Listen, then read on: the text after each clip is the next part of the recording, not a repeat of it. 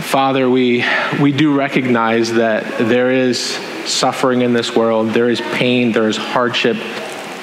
There are things that we do not understand that happen across this world. And right now we want to reflect on and pray and mourn with and lament with our brothers and sisters in the country of Afghanistan and around the world in places where they do not have the freedoms and the privileges and the liberties that we do to gather together and worship. We pray for specifically for them as in Afghanistan as their lives have been turned upside down, having to go into hiding, having to fear for their lives, fear for their families' lives, being threatened with physical harm. So we pray for their safety. We pray that, God, you would protect them there. If able, and if it is your desire for their lives, we pray that they would be able to escape that as well. We pray for your kingdom to grow and advance and spread in the country of Afghanistan, that through this there would be opportunity for the gospel to be shared, that those Christians there would suffer well and do so testifying to the fact that you are a good and a gracious and a kind and a great and a powerful God, that no matter what man can do to them, they don't fear that. They fear you, and it's a proper and a right fear, the fear of a God who loves them and cares for them and graciously embraces them in their suffering and their pain. We lift up that whole entire situation to you, that you would be kind and gracious to the people there, that there would not be immense bloodshed, there would not be any type of a genocide or any type of a desire to kill thousands upon thousands, but you would bring peace to that country, and that you do that soon. We thank you for our time in Scripture. We thank you for the book of Romans. We thank you that it teaches and trains us how to live. In Christ's name, amen. All right, so as I said, we are in Romans chapter 5 this evening. I want to catch us up on where we've been, because we've been now through 4 different chapters, and we're at a bit of a transition point within the book.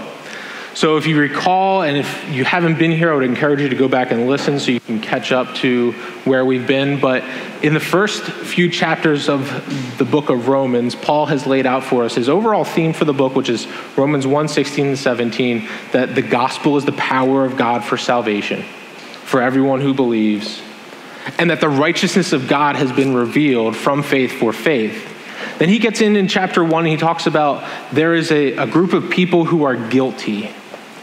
They are guilty because what they've done is actually exchanged the glory of God and began to worship idols. And they've turned from what they knew to be right and instead pursued other things. And they valued other things greater than God. It says that they valued the creature more than the creator.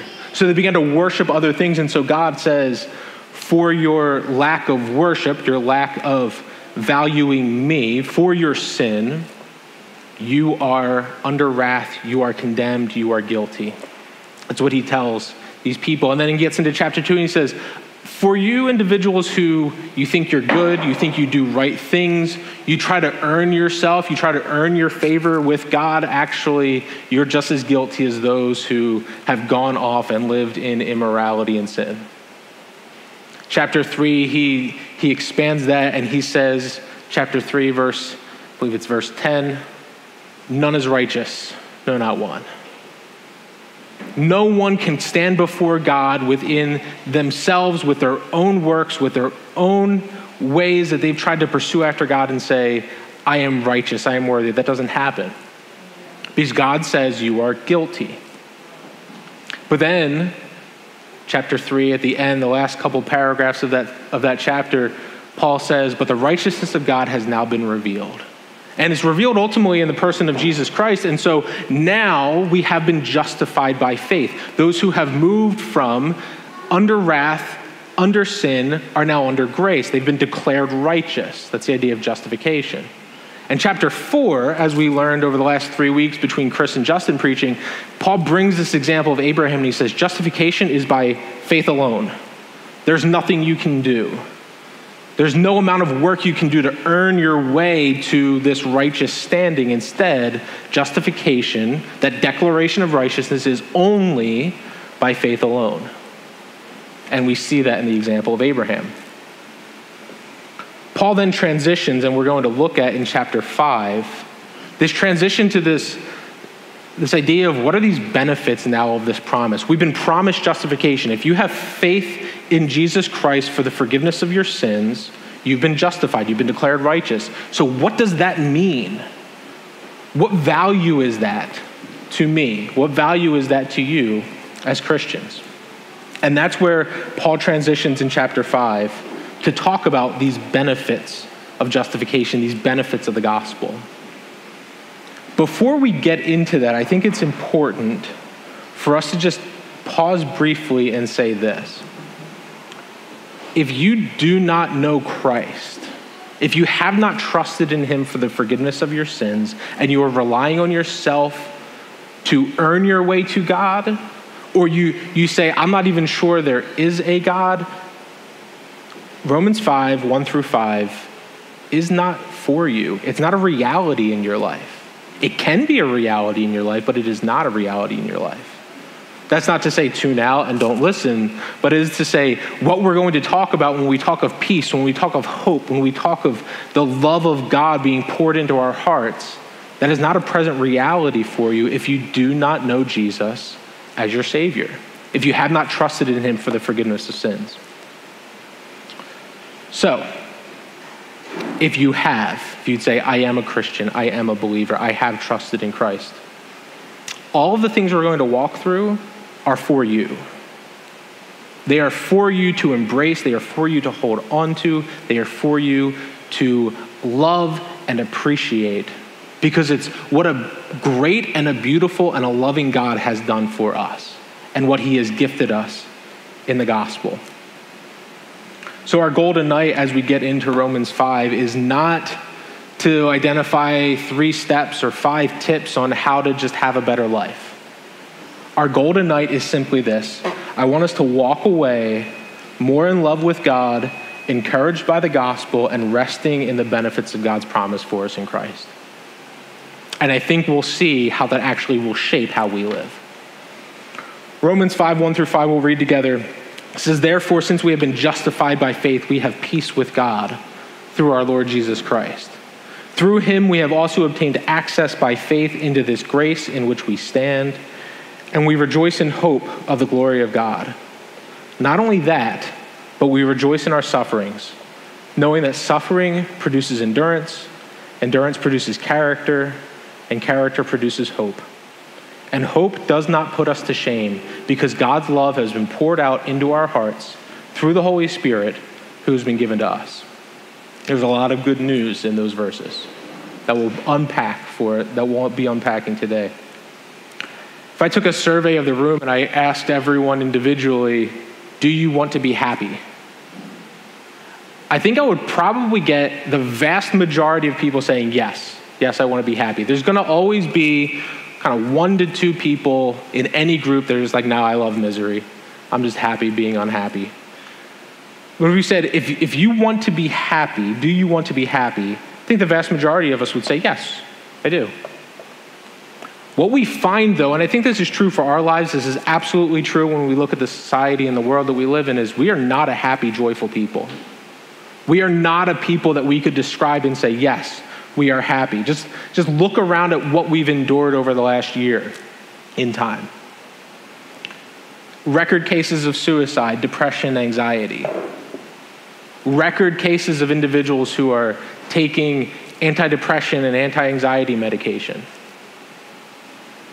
There was a poll conducted in 2020, and actually it's conducted every year by the University of Chicago. They ask a number of questions, but one of the questions they ask is, would you describe yourself as happy?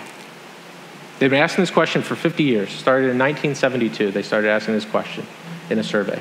14% of the respondents to the question in 2020 said they were happy. 86% of people they surveyed said no, they're not happy. That's an incredible number. Obviously, COVID has a huge impact on that, but the previous low that they'd ever seen was 29%. So half of where they were at their lowest number previously. 14%, and if you bring that out to the entire country, you're talking about 14% of Americans saying they are happy, and I think that's true. People are not happy. And they're searching for happiness in something. You see it through substance abuse and through addictions, and they try to numb the pain and they numb the suffering that they're in. They try to make themselves happy.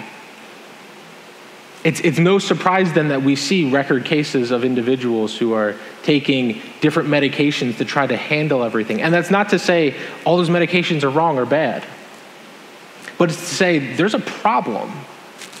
There is an issue here that the world cannot address. The world can't handle for us. We look around and search for what the world offers in terms of happiness, and we come up with something that ultimately will disappoint.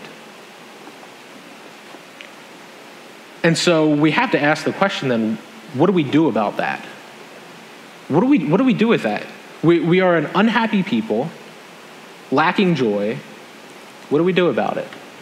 And ultimately, we know as Christians that when we come to passages like Romans 5 and we come to Scripture, we know that what God lays out for us is not a temporary satisfaction, it's not a temporary joy, it's not a temporary happiness, but it's something that is sustaining, something that's helping, and something that will ultimately change us. And so I hope we can walk away, in addition to meeting our goal tonight, also saying this is how we are able to be happy in a very unhappy world. I think when we become happy in an unhappy world, even when the circumstances of life are chaotic, it looks different for people. It looks different when people see us and they don't know how to respond when in our suffering and in our pain, we're actually joyful. And I think that will be an incredible testimony to those who do not know Jesus, to say, I can be joyful in the midst of my suffering. I can be happy in the midst of my pain. Paul's going to lay out for us two ideas, and we'll take them right from the text. The first one, the idea of joy or happiness, he says at the end of verse 2, we rejoice in the hope of the glory of God. We can shorten that simply by saying we rejoice in God. So that means rather than looking around as the world would tell us to do and look around at a bunch of stuff, whether that's relationships, whether that's children, whether that's spouses, whether that's entertainment, whether that's money, whatever it is that we think is going to make us happy, when we rejoice in God, we take our eyes off of what is horizontal around us and we look vertically and say, no, God is the one I'm going to rejoice in. God is the ultimate source of joy and happiness for me. And rejoicing in God can kind of sound cliche. It's this phrase that maybe gets thrown around, but I think when we rest in who God is, it takes on a different flavor for us. I think we do that in two different ways. First, we need to rest in who God is, and then we need to rest in what God has done. And when we think of who God is, I think it's helpful to consider how Scripture, specifically Jesus, talks of God. Jesus' title for God is Father. So, if we are rejoicing in God and who God is, we rejoice in him as our Father. And when we hear that terminology, when we hear that thought that we rejoice in God and God is our Father, that can bring about different reactions from us. Mostly it makes us think of our earthly fathers. It makes us consider what they were like. And for some of us, it was a great experience. We had a father who was loving, who was caring, sacrificial, responsible. And if that is your experience with your dad, consider yourself privileged. Because it's not the experience for everyone. Others, when you think of your dad, when you think of father, you think of someone who has hurt you, perhaps abused you, has been indifferent, they lacked love. And so when you hear this phrase, God is your father, you think something dark. It's not a helpful imagery.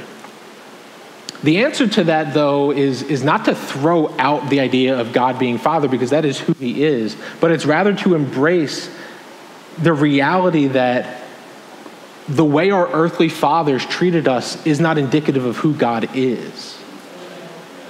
God as our Father, as our true Father, is not just a copy of what we see around us. Rather, our true Father is one that is full of love and grace and kindness. And in love and grace and kindness, Ephesians 1 tells us that he is lavishly giving us this grace. He is naturally inclined to pour out his love and his grace towards us because he wants to share that with us. That is what he is as our Father. That he wants to share what he has for us as his children. And since we are justified, since we are in Christ, since we are his children, we are now part of his family, and he does not change his mind. He does not say one day, I've had enough of you and I'm done, and walk away. And it's good news because in Jesus we get a good Father. And he's someone that can be trusted, someone that can be relied upon, someone whose promises we can bank on when we're in the most difficult of times. And sometimes we get this perception of God, and I think it especially comes around in the idea of justification, that God is just this kind of impersonal being. That God is this impersonal being, maybe the idea of like a ruler of some kind, someone who oversees everything, and he declares some righteous, he declares some not righteous. And that's just the relationship that we have with God. An illustration that I read recently that I think is helpful is that sometimes we treat God like a police officer who's pulled us over for speeding. And like God, that officer lets us off. Maybe he gives us a warning and he lets us off and he doesn't write us a ticket. What is our relationship with that officer then? One of gratitude. Maybe we're thankful. We're happy we didn't get a ticket. We're happy we didn't get punished. We're happy that the officer let us off the hook, but do we love him? Do we love that police officer? No. We're grateful. And when we go down the road and we continue to speed, we're relieved when he doesn't pull us over in the future. But that's not a relationship. That's not a relationship built on love. And if justification and salvation simply means God letting us off the hook, then all we're left with is gratitude. And we don't actually love him. If that's all we think about God, God is just the person who lets us off when we've done wrong. We've missed the value and the worth of God. The greatest commandment is to love the Lord your God with all of your heart, soul, mind, and strength. That is, all that we are, our entire being, we are to love him. And by viewing God as just this impersonal being who's let us off the hook, we've produced this distorted view of who our Father is. And instead, we walk through life just seeking to avoid being punished. Trying to avoid being punished, but never joyful, never happy, never loving.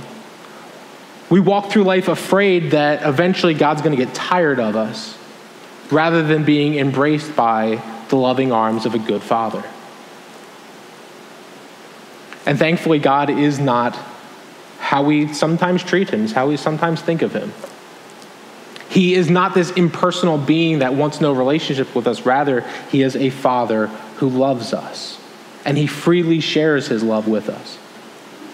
And so we rejoice in who God is, but we also rejoice in what God does. And the text tells us, it says, we've been justified by faith, we have peace with God. And let's be real, we have a problem with the idea of peace. There's little peace in this world. There's little peace globally. There's little peace nationally in America. There's little peace personally in our own lives. There's little by way of peace that we can point to. And it's a serious problem. And so our society, and sometimes we get pulled into this as well, we think something changing will bring about peace. New president, there'll be peace. Nope, we're as divided as ever. We see a spouse or kids change, that will bring about peace. No, maybe temporarily. Maybe there's moments of peace, but not genuine, not lasting peace. Maybe if I change a bit, there'll be more peace in my life. Maybe, for a time, but it's not lasting. It won't be there forever. Peace is not something that's out there in the world that we go to obtain. What Paul says is that peace comes from God. And so we don't look outward to obtain peace. We look upward to be granted peace. And it's only through Jesus that we are granted peace. And so what's amazing about this is that even in the midst when all of our relationships seem to be falling apart, when there's strife, when there's conflict, when there's pain, when there's things going on that we don't understand, and there's a lack of peace, if you are a Christian, you can always come back to you have one relationship, you have one person who is always dependable, who you are always at peace with. Because the idea of peace here is not just this inner sense or this feeling of being at peace. The idea of peace is actually we've positionally changed. We've been moved from at war with God to now at peace with God. And so no matter what we do, no matter how much inner sense of turmoil we always have one that we can come back to and say, I am always at peace with him. Because of Jesus, because of what he did, because of his sacrifice, I can say, I am at peace with God. I am no longer under judgment. And you might say, well, hold up. You say God's dependable, you say I'm at peace with him, but life doesn't always work out or end up how I think it should. God's not holding up his end of the bargain. I'm having difficulties in my life. Stuff isn't going well. And I think it's important for us to stop there and say, what has God actually promised? What does Jesus promise us? Has he promised us no troubles in life? Has he promised us ease and comfort? No. In fact, the opposite. Jesus says there will be trouble in this life. But John chapter 16, Jesus says this, I have told you these things so that in me you might have peace. In this world you will have trouble, but take heart because I have overcome the world. So in the midst of our troubles, in the midst of our difficulties, Jesus is saying, you'll have them, but I am the one who gives you peace through them as you rest in me. The term used by Paul here in verse 1, he says, we have peace through God, through our Lord Jesus Christ. The term Lord there is the idea of ruler. So what Paul's saying is that Jesus is the one who rules over all of these things. He controls all of these things. So all of the difficulties and challenges in our lives, they're not a surprise to God. They're not accidents to God. They are very much there for our good and for his glory, as we sang about. Where we were once at war with God, we now surrender and receive peace with God. For any of our history buffs out there, peace with God isn't like a peace treaty. It's not like a ceasefire. It's not as though that a treaty was signed like the Treaty of Versailles or the Treaty of Paris, where both sides negotiated something involved with it. No, peace with God, the idea that Paul is mentioning here is that when we come into relationship with God through Jesus Christ, we surrender to him. We surrender ourselves to the Father. It's not some negotiation where God comes along and says, well, I want this. And you say, well, if you want that, I'm going to need this. That's not the relationship here. Peace with God means we surrender to him. So the natural question then comes is, what do we need to surrender? Maybe there's sin in our lives that we need to surrender. Maybe there's fears, there's hopes, there's dreams. What do you need to give over to God and say, God, this is yours now to do with what you will? Not in a pious or a self-righteous way to try to pump ourselves up. Not in any type of like let go and let God type of way. Rather, we give up those things because we know when we surrender ourselves to God, it's better than all of those things. That a relationship with God is worth more than whatever else I'm holding on to and I won't give up. It's through Jesus that we get God, our Father, who is our ultimate satisfaction and the one who grants us peace. Paul also says that he gives us peace, but he mentions there in verse 2, through him we've obtained access into this grace in which we stand. Access is an interesting topic, especially when you consider the last year, because we haven't had access to lots of things since around March of 2020. It's opened up now a bit more, but there was a period of time where you didn't have access to your favorite restaurants, you didn't have access to your favorite stores. If they did, they were limited. You didn't have access potentially to your family because of different situations. We have limited access to things. Through Jesus, though, and it's somewhat of a silly illustration, there is limitless access to grace. There's no close sign on the store of grace. There's nothing preventing us from coming into and enjoying continually grace. And that's the idea of the word. The word access, it's continual ability to enjoy grace. That's the idea there. So not a day goes by where a Christian does not have access to the grace of God. And it's new and it's present every day. Sometimes we want to store up grace and I'll reserve it for later. His grace is new every single day. And so the challenges of today are met by the grace of God for today. The challenges of tomorrow will be met by the grace of God tomorrow. It's not like, I mentioned a store a little bit ago, it's not like when you go to the store, and I just did this recently, so it was fresh in my mind. You think it closes at 10 o'clock and you show up at 9:45, all right, I got plenty of time. The cashier's ticked at you because they're ready to go home, but you got plenty of time.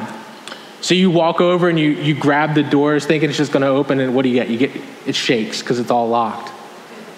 So then you do it, and I'm the example of it. You got your eyes looking in. I think I see something moving in there. It's dark. There's nothing going on in the store. You're like, I think I got something. You ignore the sign that says closed at 9, that you were 45 minutes late. You just ignore that completely, and then you're confused, grab the door again, thinking it's going to work a second time. Doesn't work. So what do? You got to go back to your car, Google what store is open because you need your popcorn, you need your candy, you're watching a movie tonight. You got to have those things. That's not, God never closes the door.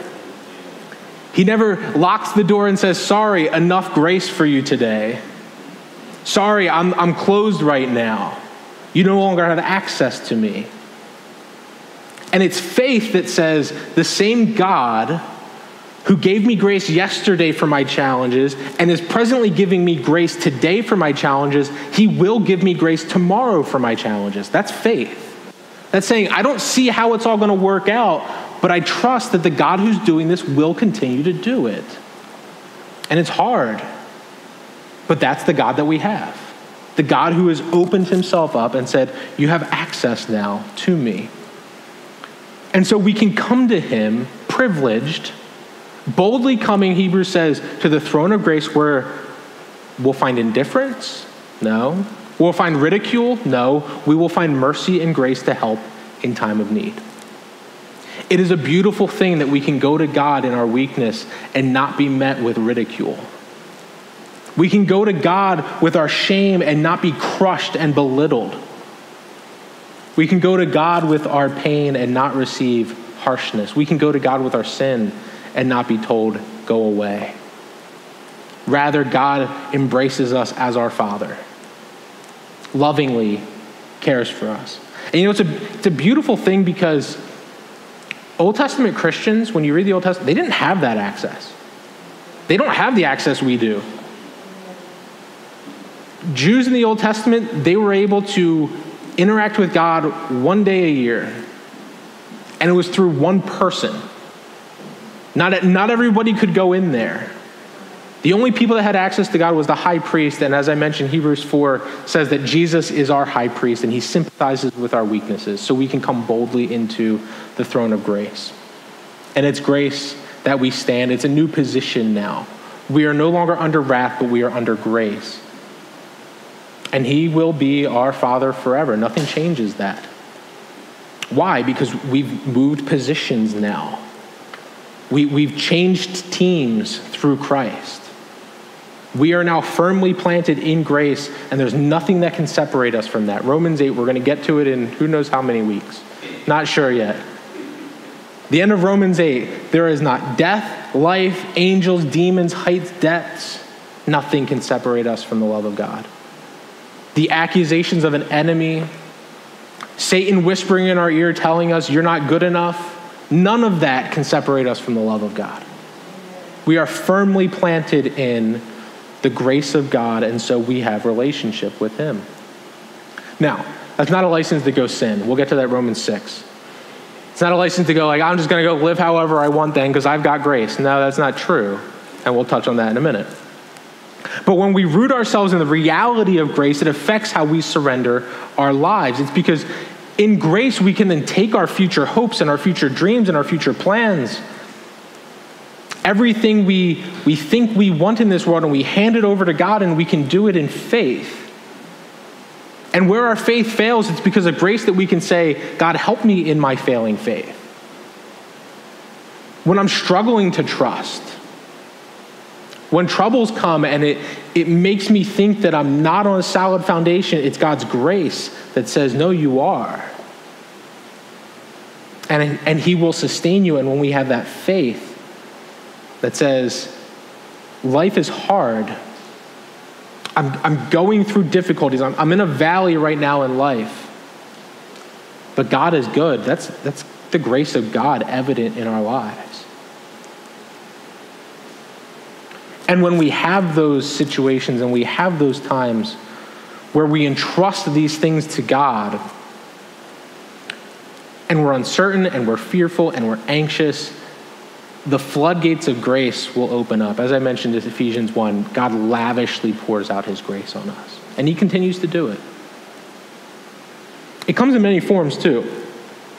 Grace isn't just this experience we get, although we can have experiences of God's presence in our lives. We see that when maybe we're reading scripture or we're praying, we experience something of God in our lives. We experience when we worship together. We experience God's grace when we are told and encouraged, told scripture and gospel and encouraged by people in our lives. We experience the grace of God. We experience the grace of God when we read things like Romans 5. And we hear these truths and we realize that God is not angry with us. God does not hate us. Rather, God loves us as a good father should. So we rejoice. We rejoice in hope of the glory of God. We do not search for hope here. He mentions that we rejoice in hope for the glory of God, and our hope is not present in this life. It's not in this world. It's not something we can find or do in this world. Rather, it is only in God, specifically his glory. And it's kind of an odd phrase to try to unpack. And I'll use somewhat of a semi-dark illustration. If you can imagine with me someone you love, whether it's a spouse, boyfriend, girlfriend, child, maybe your family. Your family gets kidnapped. Kidnappers have been in touch and they say, we want X amount of money, you can't afford that, or I'm going to kill your family. You talk to the authorities and they say, we don't even know if your family's alive right now. We can't get them to put them on the phone. We have no way to verify that your family's alive. This goes on for days and days. Just think of the anxiety and the trauma and the stress that's involved in that situation. A couple weeks go by and eventually you get a phone call and the police are there and say, we found your family.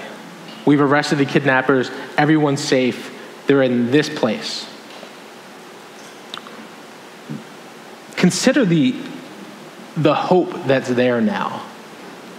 The good news that was told to you on that phone call, it changes everything for you. Nothing's the same. There's a real assurance now where you were fearful and anxious and afraid before. Now there's an assurance that the one I love is actually there. I have hope now. I have hope that this is going to be okay. There's an assurance now that wasn't there before. And our lives are like this in a lot of ways. We live with uncertainty so much, but in Christ there is hope, there's certainty, there's assurance. We live with a hope that the benefits of God's promises are true. And just like when we heard good news that our family had been found and we have assurance that we can go get them, we hear good news of the gospel and now we have assurance and hope that God is fulfilling the promises that he said he would. And what once was a wasted life pursuing false gods and pursuing self and pursuing our own pleasures, now is a life pursuing God and his glory. We can finally live in grace, in the gospel, how we were meant to live. And we can live knowing that our purpose and our direction in life is the glory of God. So if you pursue happiness, we've been talking about this idea of happiness, you pursue happiness, you pursue joy, but at the center of that pursuit, and foremost in that pursuit, is not a pursuit of the glory of God, you will not be happy. You're placing your hope in something that will ultimately disappoint you. You want your marriage to be reconciled and renewed and restored. Pursue the glory of God. You want to be a better parent, pursue the glory of God. You want to be a better church member, pursue the glory of God. You say, I don't feel like I want any of those things. The answer's still the same. Pursue the glory of God. If you want joy and happiness in your life, pursue the glory of God, because it is the highest and greatest pursuit of our lives. There's nothing greater that we could ask for. There's nothing greater that we could strive for than actually experiencing and seeing the glory of God. And so you say, okay, what does that look like? What does pursuing God's glory actually look like then? A couple of different things. First, seek to live holy. Live in a way that reflects God's character. Do good. Show kindness. Forgive. Run from sexual immorality. Avoid gossip and slander. Don't be quick to judge. Be quick to listen. Repent. Confess sins. Seek to live holy. Second, seek to please God. The idea there has different interpretations for different people. What I do not mean when I say seek to please God is seek to make God happier with you. That's not what I mean. Our goal in pleasing God is not to gain some additional favor. God is not this karmic being who, when we do good, he then gives us good. And when we do bad, he then gives us bad. That's not God. God doesn't use karma to interact with us. Rather, we seek to please God, out of a desire to love him. We seek to please God out of a desire to love him and pursue him because we've seen through the gospel that knowing God is better than anything else in this world. Knowing God is better than any other pursuit we could have. And so we want to please him because ultimately he's worth pleasing. He's a good father who cares for us and says, seek to please me, not because you think I'm going to dole out more good things to you, but because you love me and I love you. So we rejoice in hope of the glory of God. We have a joyful confidence we're able to live as God intends us to live, with him as our satisfaction, with the pursuit of his glory as our highest pursuit in life. And then this leads us to Paul's second idea. We see that in verse 3. Take it straight from the text as well. Rejoice in our sufferings. It's an assumption on Paul's part that there's going to be suffering.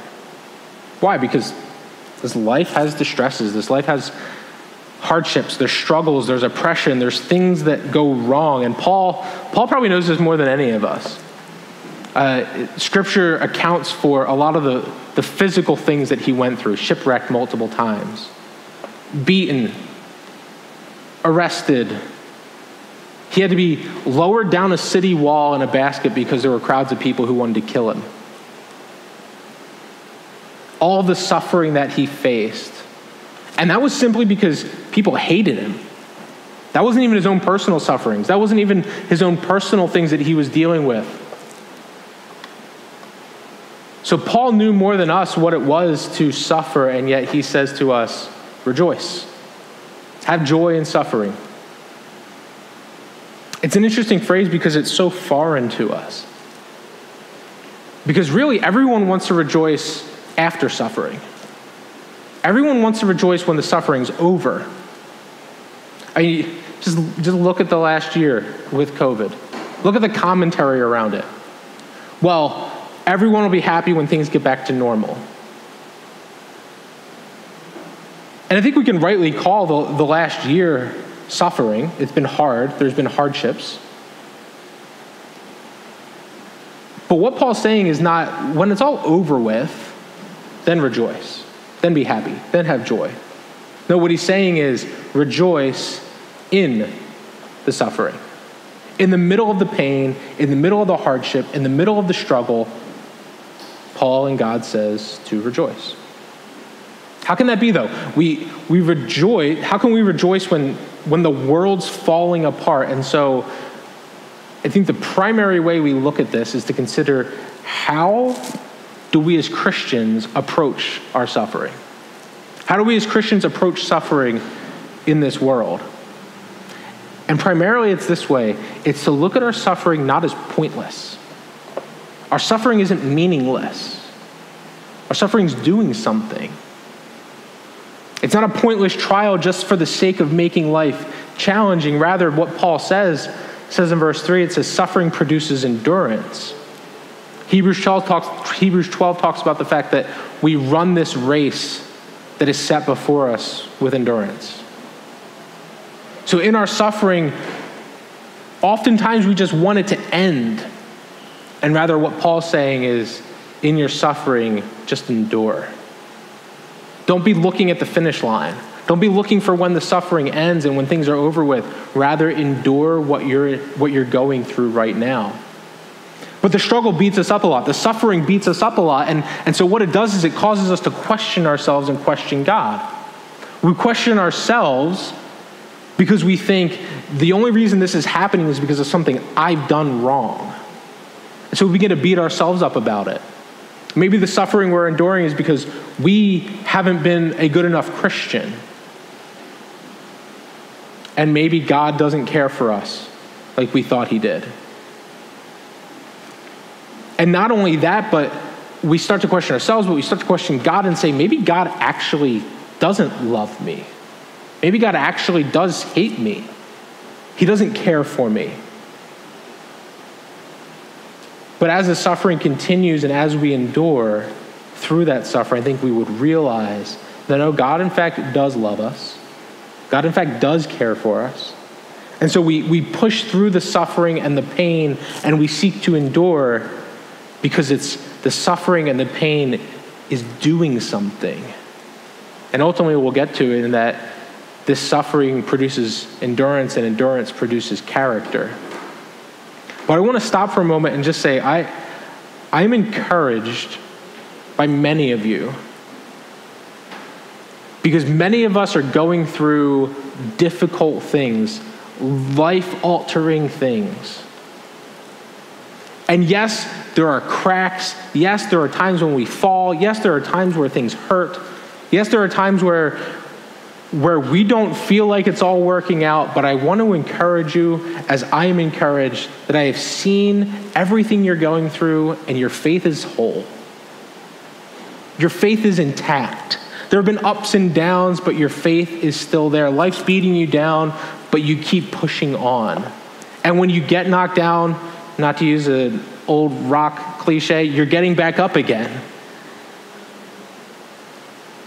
You fall, but you're back at it, and you continue to endure through the pain, and this is something to rejoice in. Be encouraged by that. Even in the midst of your pain and your suffering, be encouraged by the fact that you are enduring through it and your faith is still there. Because endurance ultimately produces character. And so in our suffering, what it does is it presents itself an opportunity to become the best version of ourselves. We've already described what that is. The best version of ourselves is when we're pursuing God and his glory, and it's in suffering where God shapes us and changes us. So we become more loving and more compassionate, more patient and more kind. And so everything we're going through, all of the pain and all of the suffering has a purpose, and it's growing us. It's changing us. It's an opportunity for us to grow and change, and it's an opportunity for us to trust in and rely on God more. Too often we want to avoid suffering. We do everything we can to stay away from it, to avoid it. Because suffering's hard. Suffering hurts. Pain hurts. So we do everything we can to avoid it, and yet we're surprised when we're not growing. We're surprised when we're not changing and becoming more Christ-like. And it's ultimately because it's in the hardest times of life where we see God the greatest, where we see God the most, and we are changed the most. There's an old Puritan prayer called the Valley of Vision. One of the sections I'm going to put on the screen while I read it. It says, "Let me learn that the way down is the way up, that to be low is to be high, that the broken heart is the healed heart, the contrite spirit is the rejoicing spirit, that the repenting soul is the victorious spirit, that to have nothing is to possess all, that to bear the cross is to wear the crown, that to give is to receive, and that the valley is the place of vision." It's in the hardest times of our lives where we see God, the greatest and the most, and God makes himself fully known to us. In the lowest times of life, God is producing in us what 2 Corinthians 4 says, an eternal weight of glory. I'm going to brag on my wife for a moment. A few years back, Elizabeth went through one of the hardest times of her life. It's her story, so she can give you the details, but it was very challenging, very difficult for her and for myself, mostly for her because I'm an idiot and I don't make things any better. By God's grace, she endured when life was falling apart. She continued in that battle, and what I've seen come out of that time is a person who has much more love and compassion for other people. Someone who is willing to go out of their comfort zone in order to care for people. And when things are challenging and hard, she pushes through it because she has a love for God and a love for people that wasn't there 3 years ago. And it's not by accident. I don't believe it's an accident that the things that broke her down 3 years ago were there, because in doing that, God grew her. God knew what she needed to grow in grace and grow in her faith and grow in her pursuit of glorifying God. And he's the same way with us, with all of us. The things you're going through right now are not an accident. They're there because it's where God wants you to be, and it's where God wants you to be because he's growing you in grace and faith and in pursuit of his glory. So don't avoid the troubles. Don't celebrate them like you're some narcissist and some like you just really enjoy all of the pain and all of the things coming at you because you're at the center of it. No, celebrate the fact that God in his grace and his goodness is training you by all of these things. Romans 12 says that he is producing in us fruits of righteousness. It's not an accident that we're in the things that we're in. But it's God's desire that through those things, we endure and we grow and we live how God designed us to live. Paul brings us back to a topic we already looked at when he says that character produces hope. Hope is exactly what we need when we're in suffering. And he says here that hope does not put us to shame. The idea here is that hope does not disappoint. Hope does not disappoint. I think there's two components of that. It doesn't disappoint us in the present. It doesn't disappoint us in the future. And in the middle of our suffering, when our flesh and Satan are trying to convince you all this bad stuff's happening because you're not a Christian, because you've done wrong, because you've done all of these things, rejoicing in hope says, no, I will not be disappointed because my God, my Father, holds me in his hand, and there's nothing that you can do, there's nothing my flesh can do, there's nothing Satan can do that can snatch me out of his hand. There's an old hymn that recently was updated, but the words of the first verse say, when I fear my faith will fail, Christ will hold me fast. When the tempter would prevail, he can hold me fast. You've been justified, and so your hope, you have this joyful confidence that in your hardships, as you endure, God is proving to you the genuineness of your faith. So that in the trials, in the suffering, when everything wants to say, no, you're not part of Christ, the fact that you're enduring is evidence of the fact that you are in Christ. And nothing can take you out of that. Not only in the present, but in the future. We've talked about future judgment. Romans 1-3 talks about that extensively. It makes clear that God's wrath is coming for the ungodly, and so he will judge those in his wrath. And the punishment for sin, the punishment for his wrath is hell. But when we place our faith in Christ, hope does not disappoint means that we will not be surprised that when judgment comes, he says, you are not under wrath, but I've poured out my love for you in your heart. You will not be put to shame. You will not be disappointed.